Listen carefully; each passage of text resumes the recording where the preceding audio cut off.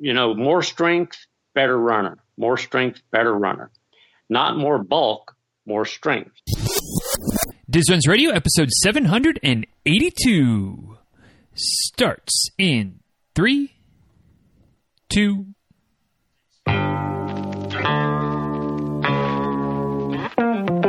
Welcome back to Diz Runs Radio, where I talk with runners from all corners of the running world about running, life, and everything in between.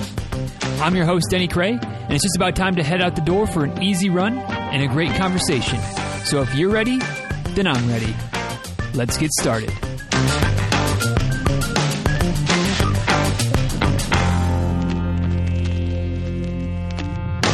Hey guys, real quick before we dive into today's episode, when I talk about Patreon, which I'm not going to talk about today, other than just this real quick example. When I talk about Patreon, I kind of tongue-in-cheek say that, to help keep the show going and growing, you can, buy me a cup of coffee via that platform. There's another way that you can keep the show going and growing by buying yourself a cup of coffee.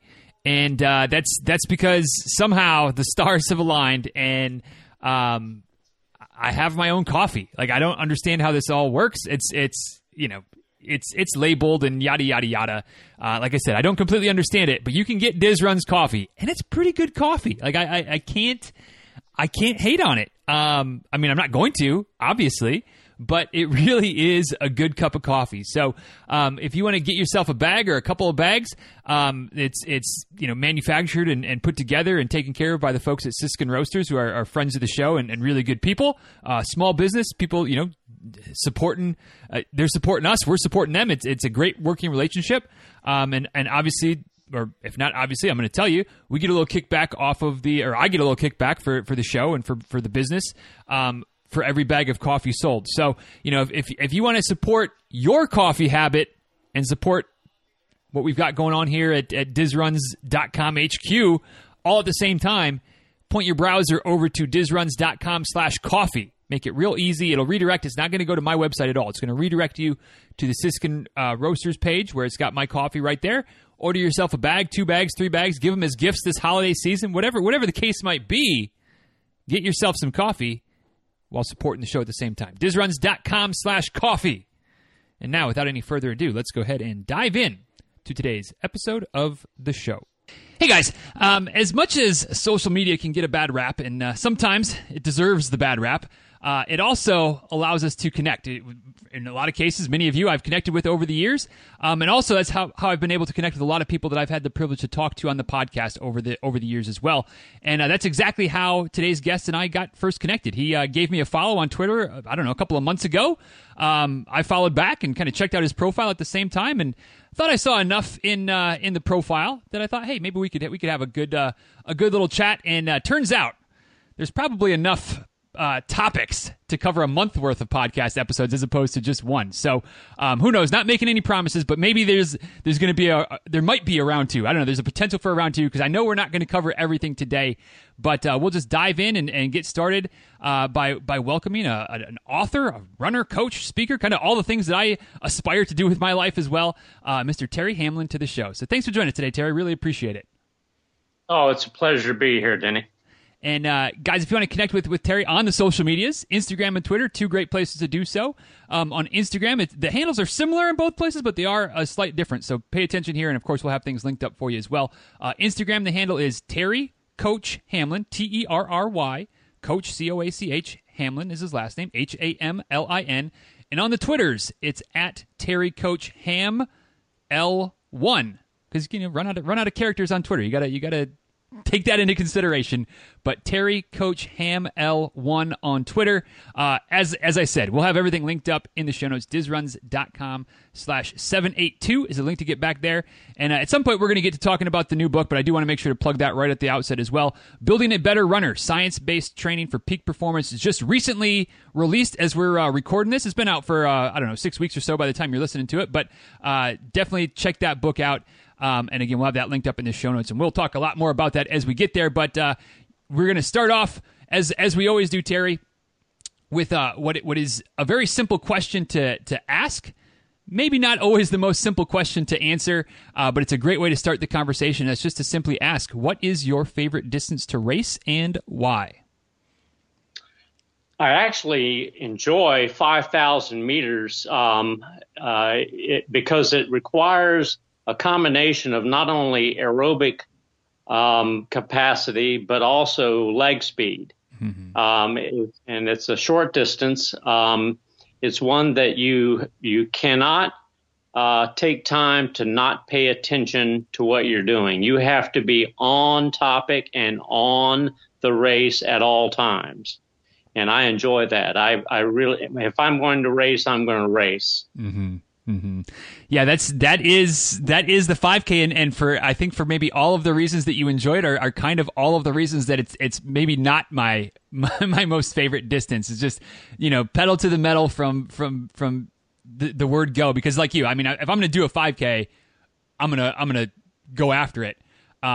Which is probably why I haven't done really a 5K in a few years, because it's just so red line the whole way. It's a tough one, but like you said, yeah, you got to be focused from the get go, because if you fade at all, if you lose track at all, either your pace drops way too slow for what your goal is, or you go going too fast, and then you're really in trouble towards the last 1,000 meters or so. Yes, you're going to go 90% of your VO2 max at least through most of the race. In the last 300 to 400 meters, you may go 100% VO2 max. Mm-hmm. You may go completely anaerobic with the last 90 seconds as well, heading towards the finish line. Yeah, and that's the pain cave right there. That's where it hurts. Is when you start getting to that level of intensity. I know, I like I said, when I first reached out to you, I figured we'd have enough things to talk about, or we could, figured I could come up with a few things to talk about.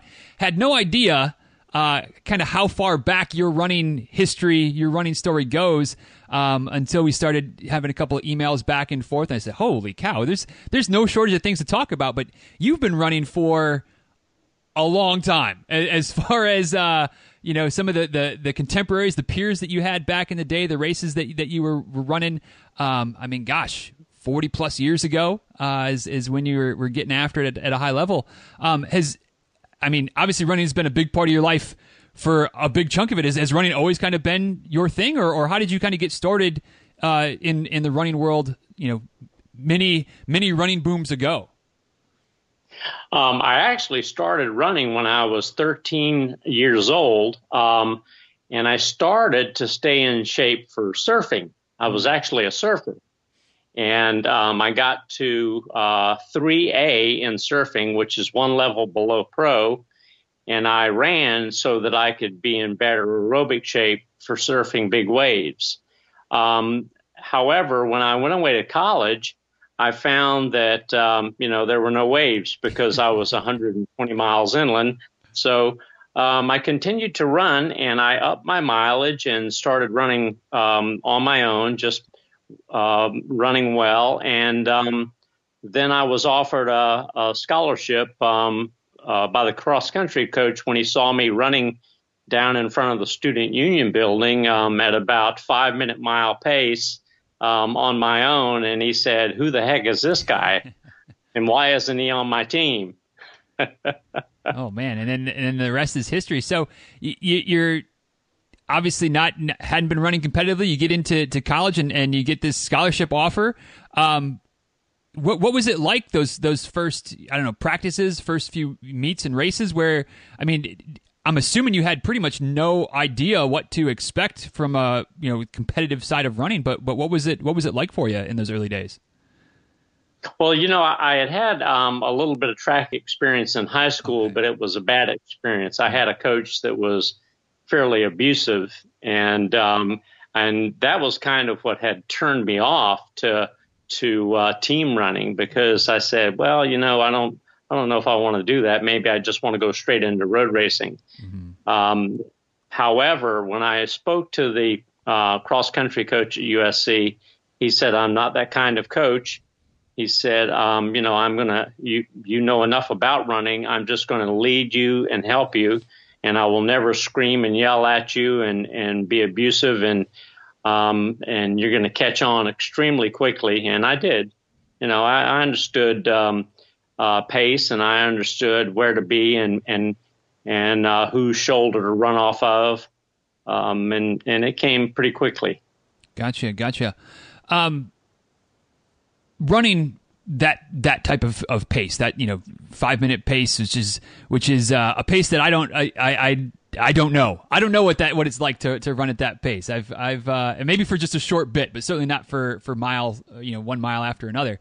But what I feel like I've learned over the years, talking to folks that have run at high levels or watching big time meets and races and whatnot on TV, there's a bit of a difference between running a race against other people, the other competitors that you're with, versus running a race maybe not by yourself, but against the clock, trying to pace for a win versus pace for PRs or time goals or things like that. Was there a bit of a learning curve there at all, as far as kind of figuring out the strategy in some of these races that you were doing, or did that come pretty naturally as well? Well, there's a bit of a learning curve. However, I think that we find that even in road racing and cross country and track, you're always going to have the guy or guys or girls that take off for the first 200 to 300 meters like they're shot out of a cannon.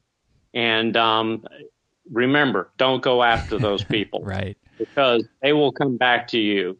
Get into the what I call the second group, and run in the second group, because these are the people with good sense, and they will run a proper pace, and they will eventually catch this dude up front. And so I learned that very quickly. And if you watch road racing on TV now, the big marathons, the cross country races, the track races, you'll see that happen frequently. And they now actually even hire rabbits to go. Rabbit meaning people who run a certain pace to lead the other runners into a higher level of competition. But we didn't have rabbits back then. We just chased each other around. Right. How far up the ladder did you go with your running career? I mean, was it something that was paying the bills? Did you have to get other jobs? Was there Olympic aspirations? Where did your career kind of get to as far as that goes? Back then, Adidas and Nike and companies like that, their sponsorship was very, very limited by the AAU. That was the initial governing body. And so we were not allowed to accept race money, and because pro racing on the road race circuit did not really exist. So we had to, in order to retain amateur status, we had to be very careful about what we could and could not take. So we all, me, Bill Rogers, Frank Shorter, all of us had full-time jobs as well as running over 100 miles a week. Wow. So that's obviously things have changed quite a bit in the years since then, and that's not exactly the case these days. But it's amazing to think. I mean, you're doing then, maybe not quite well at a different level, but you're doing what a lot of what myself, a lot of people listening are doing, where it's like, we still have our full-time jobs, and we still have, family obligations, we still have all these other things, and we're trying to train on top of it as well. And whether it's getting 100 miles a week or 50 miles a week or 30 miles, whatever it is, it's not just all running all the time. Do you ever think, daydream, wonder a little bit about what it would be like if, back then you had a situation like runners do now, where you can get the sponsorship money, you can make running really your full-time gig for that that decade of peak years. Do you ever kind of wonder what could have been if the situation was then what it is now? Absolutely, because the recovery periods had to be shorter, because we did work full time. So we didn't have a chance to go out and run 7 or 8 miles in the morning and then go home and relax and get ready for the second workout of 10 to 15 miles that day. If we were going to run consecutive 15, 20 mile days, that takes a lot out of you. And so recovery with being on your feet at work, I happen to be a chemist, and I was on my feet a great deal, or on a stool up next to, a bunch of chemistry equipment. You get very, very tired. And so fortunately, we had the advantage of youth, and that helped a great deal. But as far as money is concerned, the most that we would get would be maybe a plane ticket, a hotel room, and $200 or $300 if we won the race. Mm-hmm. And then we would get our clothing and our shoes paid for. We didn't get the $250,000 bonuses and things like that are around now. However, Steve Prefontaine was really one of the first people to fight for the ability of runners to be paid for what they do. And Frank Shorter took up that cause as well and did a great deal to help runners get more support. Yeah, it's an understatement, clearly, to say it's a completely different world now than it was then, from every side of things, from the science, the understanding, the way to the ideal way. Although maybe it's not. Maybe some things have kind of come back to that. I don't know. We can get into that as we go a little bit. But obviously the financial side of things, the number of races, just there's so many things that are different then versus now. And we could, like I said, we could spend an episode or two probably just telling stories from back in the day and going down a bunch of those rabbit holes, and maybe like I said, maybe we'll circle up and do that again at some point. But as the timeline moves on, I know that you said this in one of the emails, but you kind of, your last competitive race was kind of going out on top. Was that kind of a plan of you kind of knew that it was getting to be time to hang him up, at least as far as running fully competitively, or was it kind of one of those where after you won that race, it was just like, you know what, this is probably as good as it gets? You had to kind of know that the time was running out, but making that decision, was that fairly well planned out for you in advance, or how did that kind of decision to hang him up come about? Yeah, I understood the physiology of the sport, and it said that by the time I reached 40, I'm probably not going to set PRs at the level that I had set PRs because I had been running so long. Mm-hmm. And so I made an internal agreement with myself that I wanted to win one last big 5,000 before I sort of, quote, retired. That wasn't to say that I was going to stop running and stop running in races, but I wasn't going to put in the 100-mile weeks after that. I was going to focus more on job, financial security, all those types of things that people have to chase nowadays. Was it a difficult transition? Like you said, I mean, you're not giving up running completely, which is maybe one of the most beautiful parts of our sport, is that even if you run at the highest level of running, you can stop being that level of world championships, Olympics, whatever your highest level is, and still continue to run for much of the rest of your life if you choose to, as opposed to, you play in the NFL, you play in professional basketball, whatever, like you kind of, once you hang them up, it's kind of a lot harder to keep going. But was that transition from, like you said, focusing more on work and life outside of the sport, was that a hard transition for you, or with age came wisdom and perspective that made it pretty smooth sailing through that kind of period of time?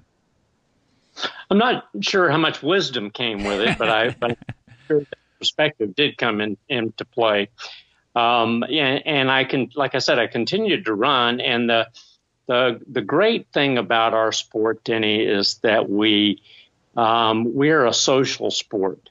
You have the book, The Loneliness of the Long Distance Runner, but that book is more about the internal struggle that a runner has to face when they're training.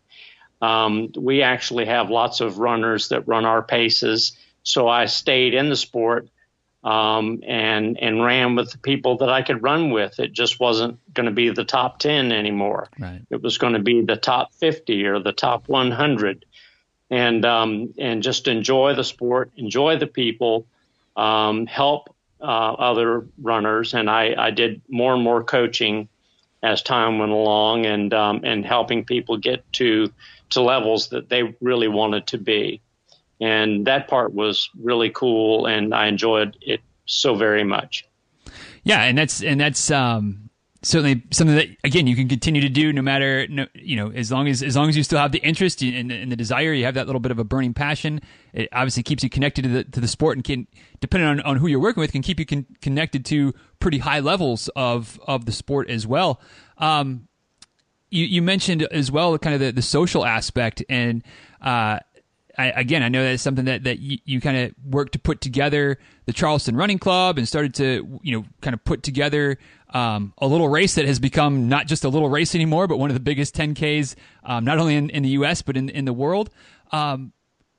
Again, for a lot of us that have come to running in the last 10, 15 years, something like that kind of know running pretty much only as it kind of looks today.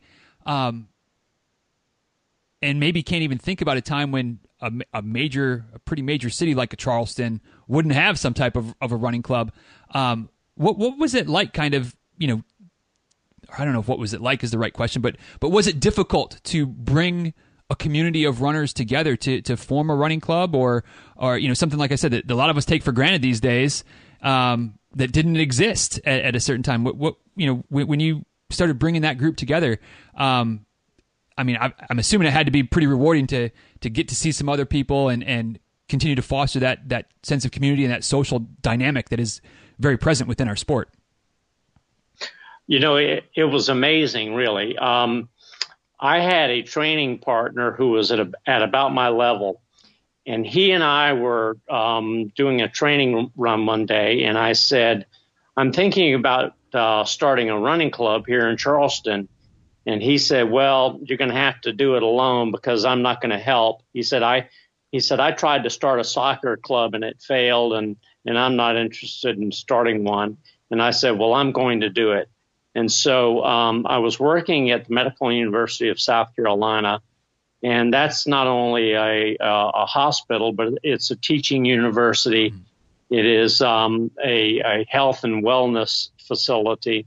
And so I just put up little poster boards and notices saying we're going to have our first meeting of the Charleston Running Club at the Charleston County Library, and they gave us a room to use. 11 people showed up for the very first meeting, and that was in late January of 1977. By about November of that same year, we had 464 members. Wow! So there were a lot more people out there interested in the sport than we actually knew. Yeah, it's wow. I mean, that kind of growth in not very much time is pretty incredible. And like you said, you didn't realize there were that many people in the area that might be interested. But then when you have a group, it starts to bring people maybe a little bit out of the woodwork. I'm going to assume, and kind of what happens when you start making assumptions, but I'm assuming that of those 400 plus people, there was all levels of runners that were represented, or am I off base? And at that point, were they all mostly kind of grouped together as far as ability level, paces, distances, things like that? Oh, there were all levels, all ages. Genders. I mean, we had folks that were all the way up to people in their, believe it or not, in their early 70s. Wow. That wanted to become members of the running club, and they had been running, and they thought they were the only ones out there running. And of course, my partner and I, we would be running out on the causeway towards Sullivan's Island, a barrier island off of Charleston, and we had measured distances, and some of those miles would go down to 450, 445 a mile, and people would slow down and stare and look at us, and well, they're looking at us because we're oddballs. But we didn't realize that a lot of those folks were going, hey, there's some other runners around. Maybe we should try to hook up. And so we, this gave us a means of a way to hook up. Yeah, and then it can clearly took on a kind of a life of its own, where you get 11 people on the first meeting, and those 11 people tell one or two people a piece, and pretty soon it just starts to grow. And it's like, hey, I didn't, you're talking, the one person from the 11 is talking to their running partner, going, I didn't realize that there's at least 10 others of us here, so let's come in and we'll have a group of 12, and then pretty soon group of 12 turns into 400 plus, and just kind of keeps on going and growing from there. Were there ever any issues, struggles as far as building and maintaining a running club? It's I'm a member of our local running club, and maybe not as active of a member as I should be. But I certainly don't know all of the logistics, and we've got I don't know what the numbers are, but it's a big group here as well, which is fantastic. But from being on the inside of it and being there from the ground floor, and dealing with that many different people and personalities and things like that, is it been mostly smooth sailing, or have there been some rough patches in the life of the running club from your perspective? There were some rough patches, but the first 3 years I was the president of the club, and I guess this is kind of harsh to say, but I was sort of the king of the running club, and I said, okay, this is what we're going to do, and people followed along, not because they were intimidated, but they followed along because they wanted some direction. Mm-hmm. And so we tried to form group runs, and we formed local races, and that alone fostered a great deal of camaraderie. And so I think that was responsible in large part for its growth. Now, after about 8 years, I dropped the running club because I had other things to do, and then rejoined the running club later on, and it had changed somewhat. It had changed a little bit. It had gone into more of a political, not politics, but there were more politics in the club itself. You had people who this person wanted to do this person wanted to do that, and there was a little bit of contention in the club, and someone pointed it out to me, and I said, I think I'm going to join again and see if we can bring everyone back together a bit. And I have to say that the leaders of the club now are really good folks. It's a strong club. It has regular group runs. It has regular training sessions. They have speakers, and it's cooking along just like it always has. And it is a co-sponsor of the Cooper River Bridge Run that you mentioned, which is the third largest 10K in America and the fifth largest in the world. Yeah, which is a great transition into that race, the Cooper River Bridge Run. When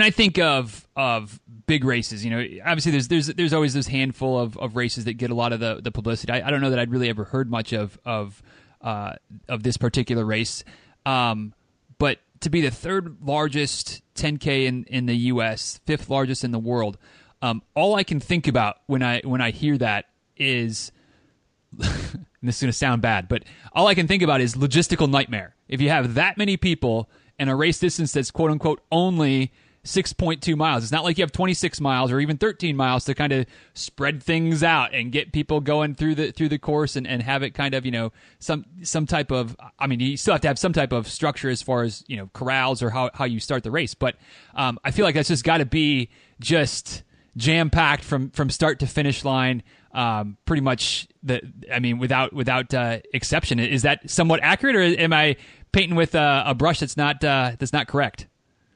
I think you're correct, but the good news is that this run was embraced by the leaders of the two towns that it goes through. The bridge connects two towns. It connects Charleston, South Carolina, with Mount Pleasant, South Carolina, which is a bedroom community town out near the ocean. And so we do corral the runners. And our finishing spot, we have had to limit the race to 40,000 runners because we just don't have a place to really finish them that is secure. You know, nowadays we have the unfortunate situation of security that has to be extremely high. We have about 2,300 security personnel. We have about 3,000 volunteers that actually helped put the race on and make sure things tick off the way they're supposed to. And the mayors of both towns have been extremely supportive. And we made the right choice of hiring at that time, a young man named Julian Smith in 1993 as the race director. And Julian was already the head of the fitness center for the Medical University of South Carolina. So he had experience in this. And he's also he was a master marketer. This was a guy who could just charm anybody, and he always had a smooth, even temperament. He didn't yell at people. He didn't scream at people. He sought to solve problems.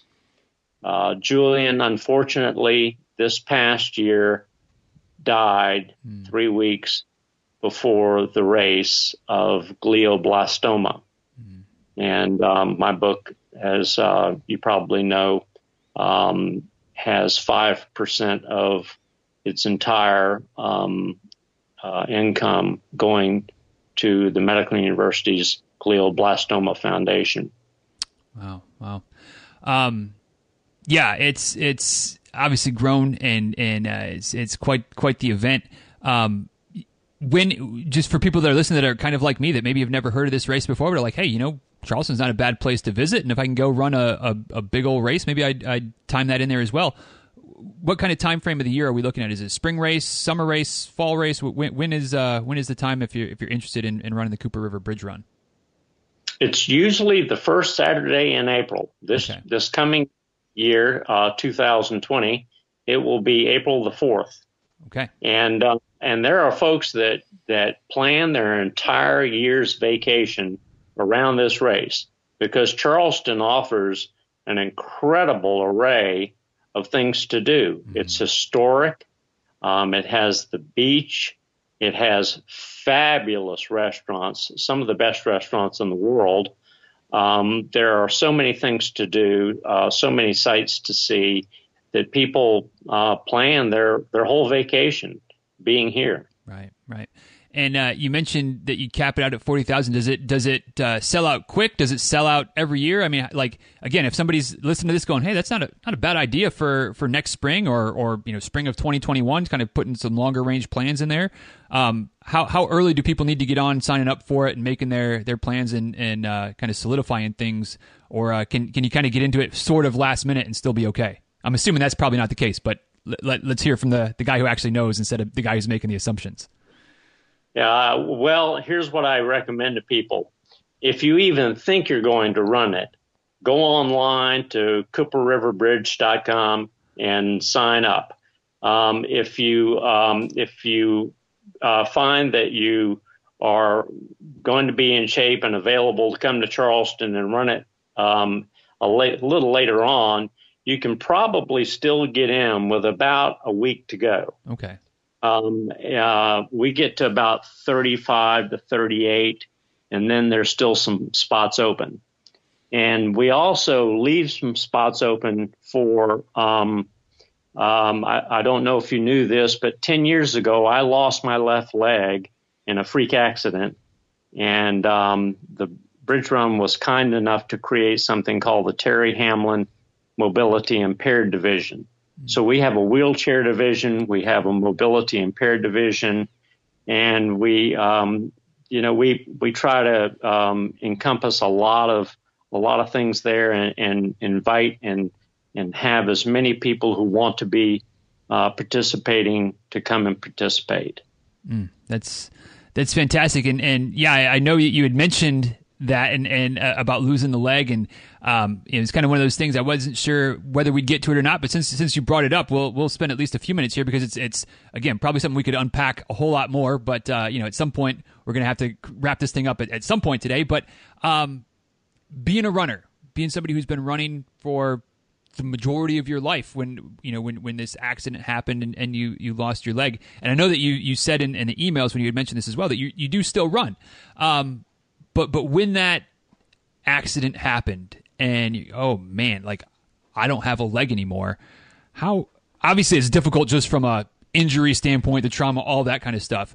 But add on top of that, the identity that you have, the passion that you have for running.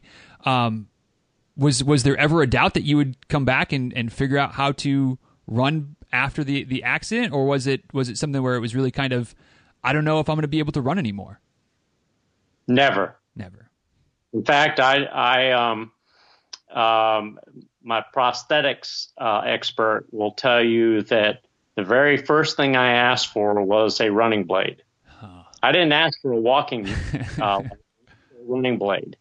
I knew that I was going to come back and run, and I was back in the very next Bridge Run. Wow. What? And again, I mean, this is just scratching the surface, but I have to ask: was it difficult to? I mean, was it in my head? So we'll back up for a second. In my head, I feel like if something like that happens, you kind of have to relearn to walk, relearn to run, relearn to do all of those types of things where you're on your feet. From scratch, was it like that, or was it fairly? I mean, obviously it's different, but was it fairly similar, or what? Like, how much of an adjustment was it? How difficult of an, maybe not how much, how difficult was the adjustment to not only I'm going to come back and run, but by God, I'm going to run the race the following year, which turns it around pretty quickly. How difficult was that process of learning to run without your leg that you'd known for the entirety of your life to that point? Well, I've never snow skied my entire life. I live in a place that we don't have snow, and when we do, we take pictures of it. Right. But running on a blade is like a snow ski. You can catch an edge and down you go. So I probably fell 100 times learning to run on it. But after I learned to run on it, I really haven't fallen since.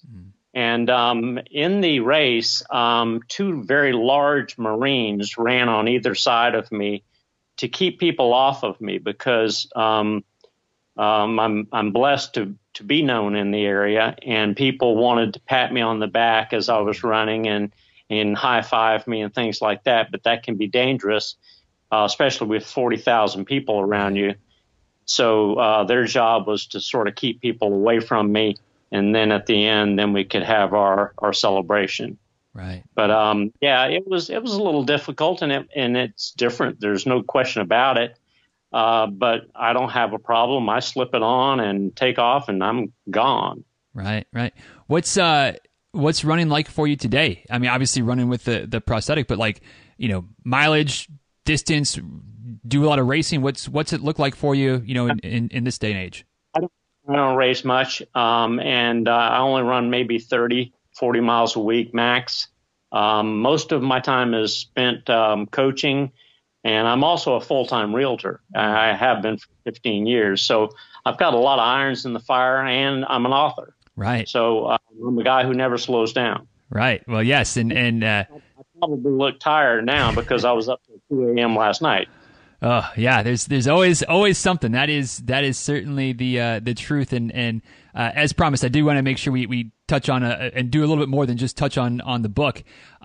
Building a Better Runner: Science-Based Training for Peak Performance is the book, recently released within, as we're recording this, I think about a week or so ago, week or less, or maybe just a touch more, whatever, 7, 8, 9 days, something like that. September the 3rd. Okay, so September the 3rd is the official release date, and we're talking on September the 11th, so just 8 days ago. What was the impetus for the book? Like you said, I mean, you got no shortage of things going on, no shortage of things to do, and as anybody who's written a book before knows, and maybe you don't know it until you do the first one. I don't know. I don't think I knew it until I wrote the first one. That it is a process. It is not just as easy as you might think it would be to just sit down and write a book. So, what was the impetus of going, hey, I've got all these other things going on, but let me add writing a book to the mix as well. Exactly. It took me 11 months. I rewrote it three separate times because there was a lot of biochemistry in the book, but I had to turn that into biochemistry that could be understood by the layperson. Right. Because biochemistry is really what runners need to understand if they're going to properly train. They need to understand how the cells change in the muscles in order to become a good runner. And I have programs in there. I follow a lot of the Lydiard system, which has been around for decades. Right. And I did something that my publisher thought I was insane to do. I actually put my coaching email at the back of the book. And so people could actually email me and say, what do I do about this? And I answer every single one. Well, that'll keep you up till 2:00 in the morning, right there. But it's a great way to obviously connect with people, and obviously, I mean, you know, the coach inside of you is you know, that's a chance for it to get out and to help out and to continue to pay it forward. 11 months to write the book. That's maybe not as long as it's taken me on the first occasion, and probably not as long as it's going to take me on the second book that's in the works right now. But pretty. I mean, it sounds like it's pretty smooth sailing. Although I know that there's a lot more to it than that. But like you said, getting into the science of things, which I think is important, and also, like you said, which I also agree is very important, is writing a book with accurate science, but that is still understandable by somebody who hasn't been studying biochemistry, physiology, whatever, insert ology here, hasn't been studying that for years, making it digestible, making it something that's not only understandable, but then also applicable, which is a big part of it as well. Was that, I mean, I know you said you wrote it 3 times to try to help to do that, but was it difficult to translate the knowledge and the science into something that has so far has gotten pretty good reviews from what I can tell, and is a book that can really help, you know, the non-scientist runner out there to understand what's going on in his or her body to help then improve their performance? It was, and that's of course why I had to rewrite it 3 times, because my wife is a voracious reader, but she is not a runner, and I said if she can read it, then the populace can read it. Right. And so that was sort of my gauge, and you know, that's what helped. So you mentioned there, you know, as you were getting the book to the point where your wife could read it and understand it without being an exercise physiologist, without being a runner herself, you kind of know that you're getting the verbiage right, the science right, to where it's probably being able to be understood by certainly by runners that don't have the science background but know the side of the sport of running. But you also mentioned in there that a lot of the principles follow kind of the teachings and the training style of Arthur Lydiard, which is something that I wasn't aware of until just a handful of years ago, and it really kind of changed my way of training, how I looked at the sport, and kind of have shaped a lot of the training styles that I talk about, or the philosophies that I talk about. But for those that aren't familiar with Lydiard's style of training and what that means, could you kind of explain that a little bit to try to help people maybe understand what some of the big science foundation is of the book that you wrote? Sure, absolutely. The way a distance runner should look at goal races is this. If you have a goal race, say you want to run the Boston Marathon, and the Boston Marathon is a year away, how do you start training for that to assure that you're going to be in the best shape you can possibly be in and be ready for that race? The Lydiard system, and my system as well, because actually I've fiddled with the system, and I've added new chemistry, new science that we have available to us today to bring the book to where it is now. We start with a base training set of months, building mileage, and I have typically I'll have my runners, if they're going to run a marathon, build their mileage up to about 70 to 80 miles per week with a long run, a tempo run, and a fartlek run in that week. And that's going to continue for 12 to 16 weeks. Then I put them into what's called the resistance phase. And that is exactly what it says. Mm-hmm. It's resistance against gravity. That would be running up hills. It would be running on a treadmill at an incline, mm-hmm. And doing repeats on that twice a week while still maintaining that 70 to 80 mile week. We would many times we'll take out the tempo if necessary in order to assure good recovery. After about 8 weeks in the resistance phase, I move the athlete into the speed work phase. And in that phase, we do add the tempo back in, but at a much faster pace. The tempo run will be in the middle of a 12 to 15 mile run, and it'll be 6 to 8 miles at race pace or below race pace, faster than race pace. And we also add 1 day on the track for the first 3 weeks, and then 2 times on the track for the second 2 weeks. So you've got a tempo run, 2 times on the track, and a long run. Wow. So you've got 4 separate, what we call efforts mm-hmm. in there. And then if we add in the total mileage, that counts as an effort as well. And as the runner progresses through those, I take the time on the track, and we start with repeat miles, and we gradually work our way down to 800-meter repeats and 600-meter repeats. And if somebody wants to run a couple of 10Ks in there, I even throw in 400 repeats to really build the leg speed, mm-hmm. because there are 2 types of fast twitch fiber which control that. There's type 1A and type 2A. Right. And so we want to make sure that we actually train both of those systems. We train the aerobic system. We train the VO2 max to go up higher. The circulatory system is improved, and leg turnover and speed is improved. A couple of things in that, but I think maybe the first one that I want to stress or clarify and allow you to maybe stress that each of these phases is important and certainly and is helpful to improve the fitness and to get you to your race goal. But the key word there, in my mind at least, is phase. It's not like you're in that resistance phase for a year or indefinitely.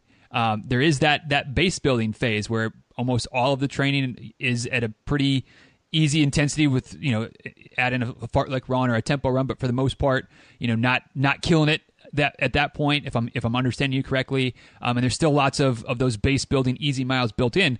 But I think that something that I feel like I see where maybe I think people get it wrong, and again, this is where maybe you can clarify or tell me that I'm on the right track as well, is that when we get into some of these higher intensity phases, we just kind of extend that phase for longer than our body can handle it, and that's when we start to break down. Is that making sense, and is that something that you've maybe seen as well, and something that people need to try to tap the brakes on? You're doing this phase for a short period of time for a purpose, but it's not an indefinite type of thing? Oh, absolutely. And I absolutely not just warn people, but I encourage people to run at the pace on a hill that is comfortable for them. They don't have to run hard up the hill. They can just running up the fact they're running up the hill starts to work on different muscle systems. A distance runner typically trains the anterior set of muscles, the hamstrings, the gastrocnemius or calf, the soleus, the glutes, and the lower back.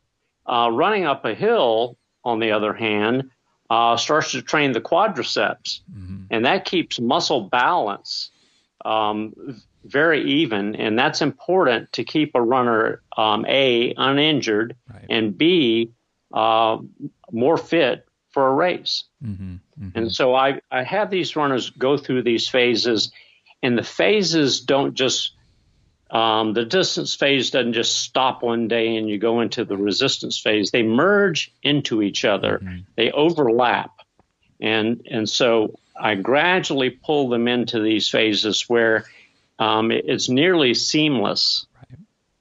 Right. And that's exactly what I was assuming was going to be the case, and wanted to make sure we're clarifying that, it's not a black and white start and stop. You go from here and everything is now it's done because we're in the next phase. It all blends together. It all works together. And like you said, seamless. If you're doing it right, it should be fairly seamless flowing in and out of these different segments or the build-ups leading up to your race. Correct. Absolutely correct.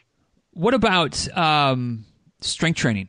Are you? I know that that's something that can be a bit of a hot button topic. It's something that I think that for me personally, as a coach, and my understanding, like I don't know if I've ever mentioned this to you, Terry, but I'm a athletic trainer by trade. I've master's in exercise science. I understand a lot of the science and stuff as well. And my take on it is that strength training is absolutely an important component. It's not maybe certainly not the entire focus. Certainly not, as a runner, we're lifting differently than a football player who's lifting differently than a bodybuilder. It's not one size fits all across those fronts. But I feel like strength training is a valuable component. Injury prevention, you talked about muscle balance, making sure that we're getting the opposing muscle groups so that one side doesn't get dominant over the other. Where do you take and where is your thought on strength training for the endurance athlete as well? I believe it's absolutely necessary. And I emphasize core training, keeping the abdominals particularly nice and strong. And that prevents what we call sway back in runners, where the anterior or lower back muscles become too tight and the runner gets sort of a sway back look to them. And I also encourage my runners to use either free weights or machines to strengthen their shoulders, their biceps, and that helps the arm swing movement. And it also, more strength, better runner. More strength, better runner. Not more bulk, more strength. Right. Yes, I love that, and I feel like what often gets lost, and I'm probably guilty of this too when I talk about strength training, is it's so much as the focus is lower body and core. But I'm glad that you mentioned the shoulders, the arms, because it is important. It is, you're swinging your arms. However many steps you take in the race of your choice, your arms are swinging just as many times. And obviously for helping to maintain form as well, having some upper body strength and endurance in the muscles in your upper back is pretty important. And yeah, if we get so laser focused on, I got to do some squats and some planks and some core work, those are good and things that we should be doing. But don't forget to do a little bit of upper body stuff as well, because it's that can come back and cost you if you neglect that area of your fitness as well. Absolutely. You're right. Your legs can only move as fast as your arms can swing. That's a scientific fact. And if you're going to run a marathon, you're going to want arms that are able to convert that ATP to ADP over and over and over for 26 miles. so that you're able to continue that race at a good pace and not start to fall apart when you start to convert more using glycogen more to using free fatty acids for your fuel. Yeah. It's I've talked about this a few times, but everything's so connected, and I think we get and I'm guilty of this as much as anybody, of sometimes getting that tunnel vision, that laser focus on the trouble spot or on the area that I need to improve or whatever it is, and it's easy to lose sight that our bodies are an ecosystem, not a bunch of different parts, but it all functions together, mental, physical, everything. And so remembering to train all the different systems, remembering to take care of the parts of our body that we don't think of as running essential, it makes a difference. There's no question about it. Denny, I like to say that, and I am guilty as well of this, that it's ironic that runners have no problem going out and running 10 miles, yet they are the laziest people on earth when it comes to exercising the other parts of their body. Mm-hmm. And so they don't want to do their crunches. They don't want to do their arm weights. They don't want to do this. They don't want to do that. They want to just run, and somehow that's going to make them fit. Fit and healthy are two different things. Right. And so they may be fit for a race, but they may not be healthy for a race. And it's your job and my job to help people understand that and get to that higher quality of life and higher quality of the sport by exercising all parts of the body. Yes, absolutely. And if people are looking for a place to start, we got a book right here. Building a Better Runner is a great place to get started. So guys, you can check that out wherever books are sold. And again, we'll have the link in the show notes. So Terry, one last question and we'll get you out the door here. But I like to close these conversations with something that I call a philosophical question, which kind of sometimes sounds a little scary, but it's basically kind of like the introductory question, something fairly open-ended, pretty straightforward, and you can just kind of take it whichever way that you want to go with it. But I'd just be curious, at this point in your life, running running at a pretty high level for many, many years, continuing to run, obviously the injury, coming back from that, continuing to run, writing the book, coaching, all of the things that running is in your life these days. Why do you keep at it? Why do you keep, putting the prosthetic on, putting the blade on, and getting out the door for your miles most days?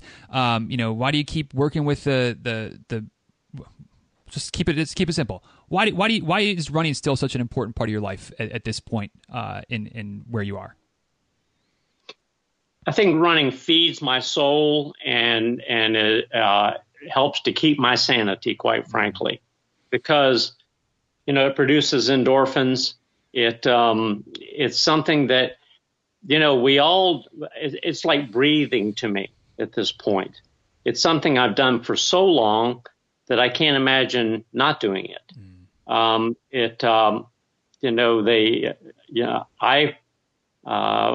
I got my running blade, I had been on my back and unable to run for nearly 11 months. Wow. And I put on my blade the morning of the bridge run after only having it for 3 months. And my wife said, "What are you doing?" I said, "I'm going to run the Cooper River Bridge Run." And she said, "Have you lost your mind?" She said, "You haven't trained for almost a year.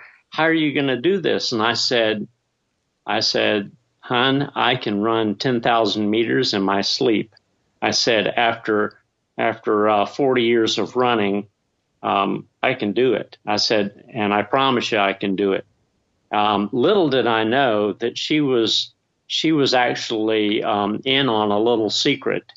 A bunch of friends and runners, hundreds actually, had signs and T-shirts made that only had one shoe on the back of the shoe, and it said "Run, Terry, Run." And they all wore the shirts, to the race, and they had signs made saying "Run, Terry, run." And so she was sort of messing with me, and so she was there as well. And it was a very emotional finish, to say the least, that folks hadn't forgotten about me, and that it actually wasn't about me. It was about when people want to do something, I encourage them to do it. As long as they have a passion for something, follow that passion. Absolutely. Couldn't say it any better, so I'm not even going to try. Guys, once again, if you want to connect with Terry on the Instagram, it's at Terry Coach Hamlin. On Twitter, at Terry Coach HamL1. All kind of jumbled together, no underscores, no spaces, nothing like that. Terry Coach Hamlin on Instagram, Terry Coach HamL1 on Twitter. DizRuns.com/782 is a link back to the show notes. We'll have those handles there, as well as a link to the book if you want to get that. Building a Better Runner, science-based training for peak performance. You want to understand the science, and I think you've heard me talk about the science before. I think that's one of the most important things that you can kind of understand, and then you kind of can build from there. So get the book, check it out, Building a Better Runner. Terry, thank you for taking the time this morning. Congratulations on getting the book out there. Congratulations on just a heck of a running career. And just the way running has been a part of your life for so long. And certainly wish many more years of great running, many more years of just being in and around the sport. And hopefully, like I said in the intro, maybe there's something we can saddle up and do again at some point, because I know there's a whole lot of surface scratching that we did today without going as deep into any one area as maybe we could have. So maybe we can dive in a little deeper at some point. But thank you for the time. And once again, nothing but the best going forward for you, my friend. Thank you, Denny. I really appreciate it. And anytime, I'd be happy to be on your show. And this is great. Yeah, you do a great service here for folks. All right, guys. Thank you so much for taking the time to listen to today's episode of the show. I hope that you enjoyed the conversation between Terry and myself. I hope that you really enjoyed it, because I have a feeling that there will be a round 2, maybe a round 3. There will be a round 2 at some point.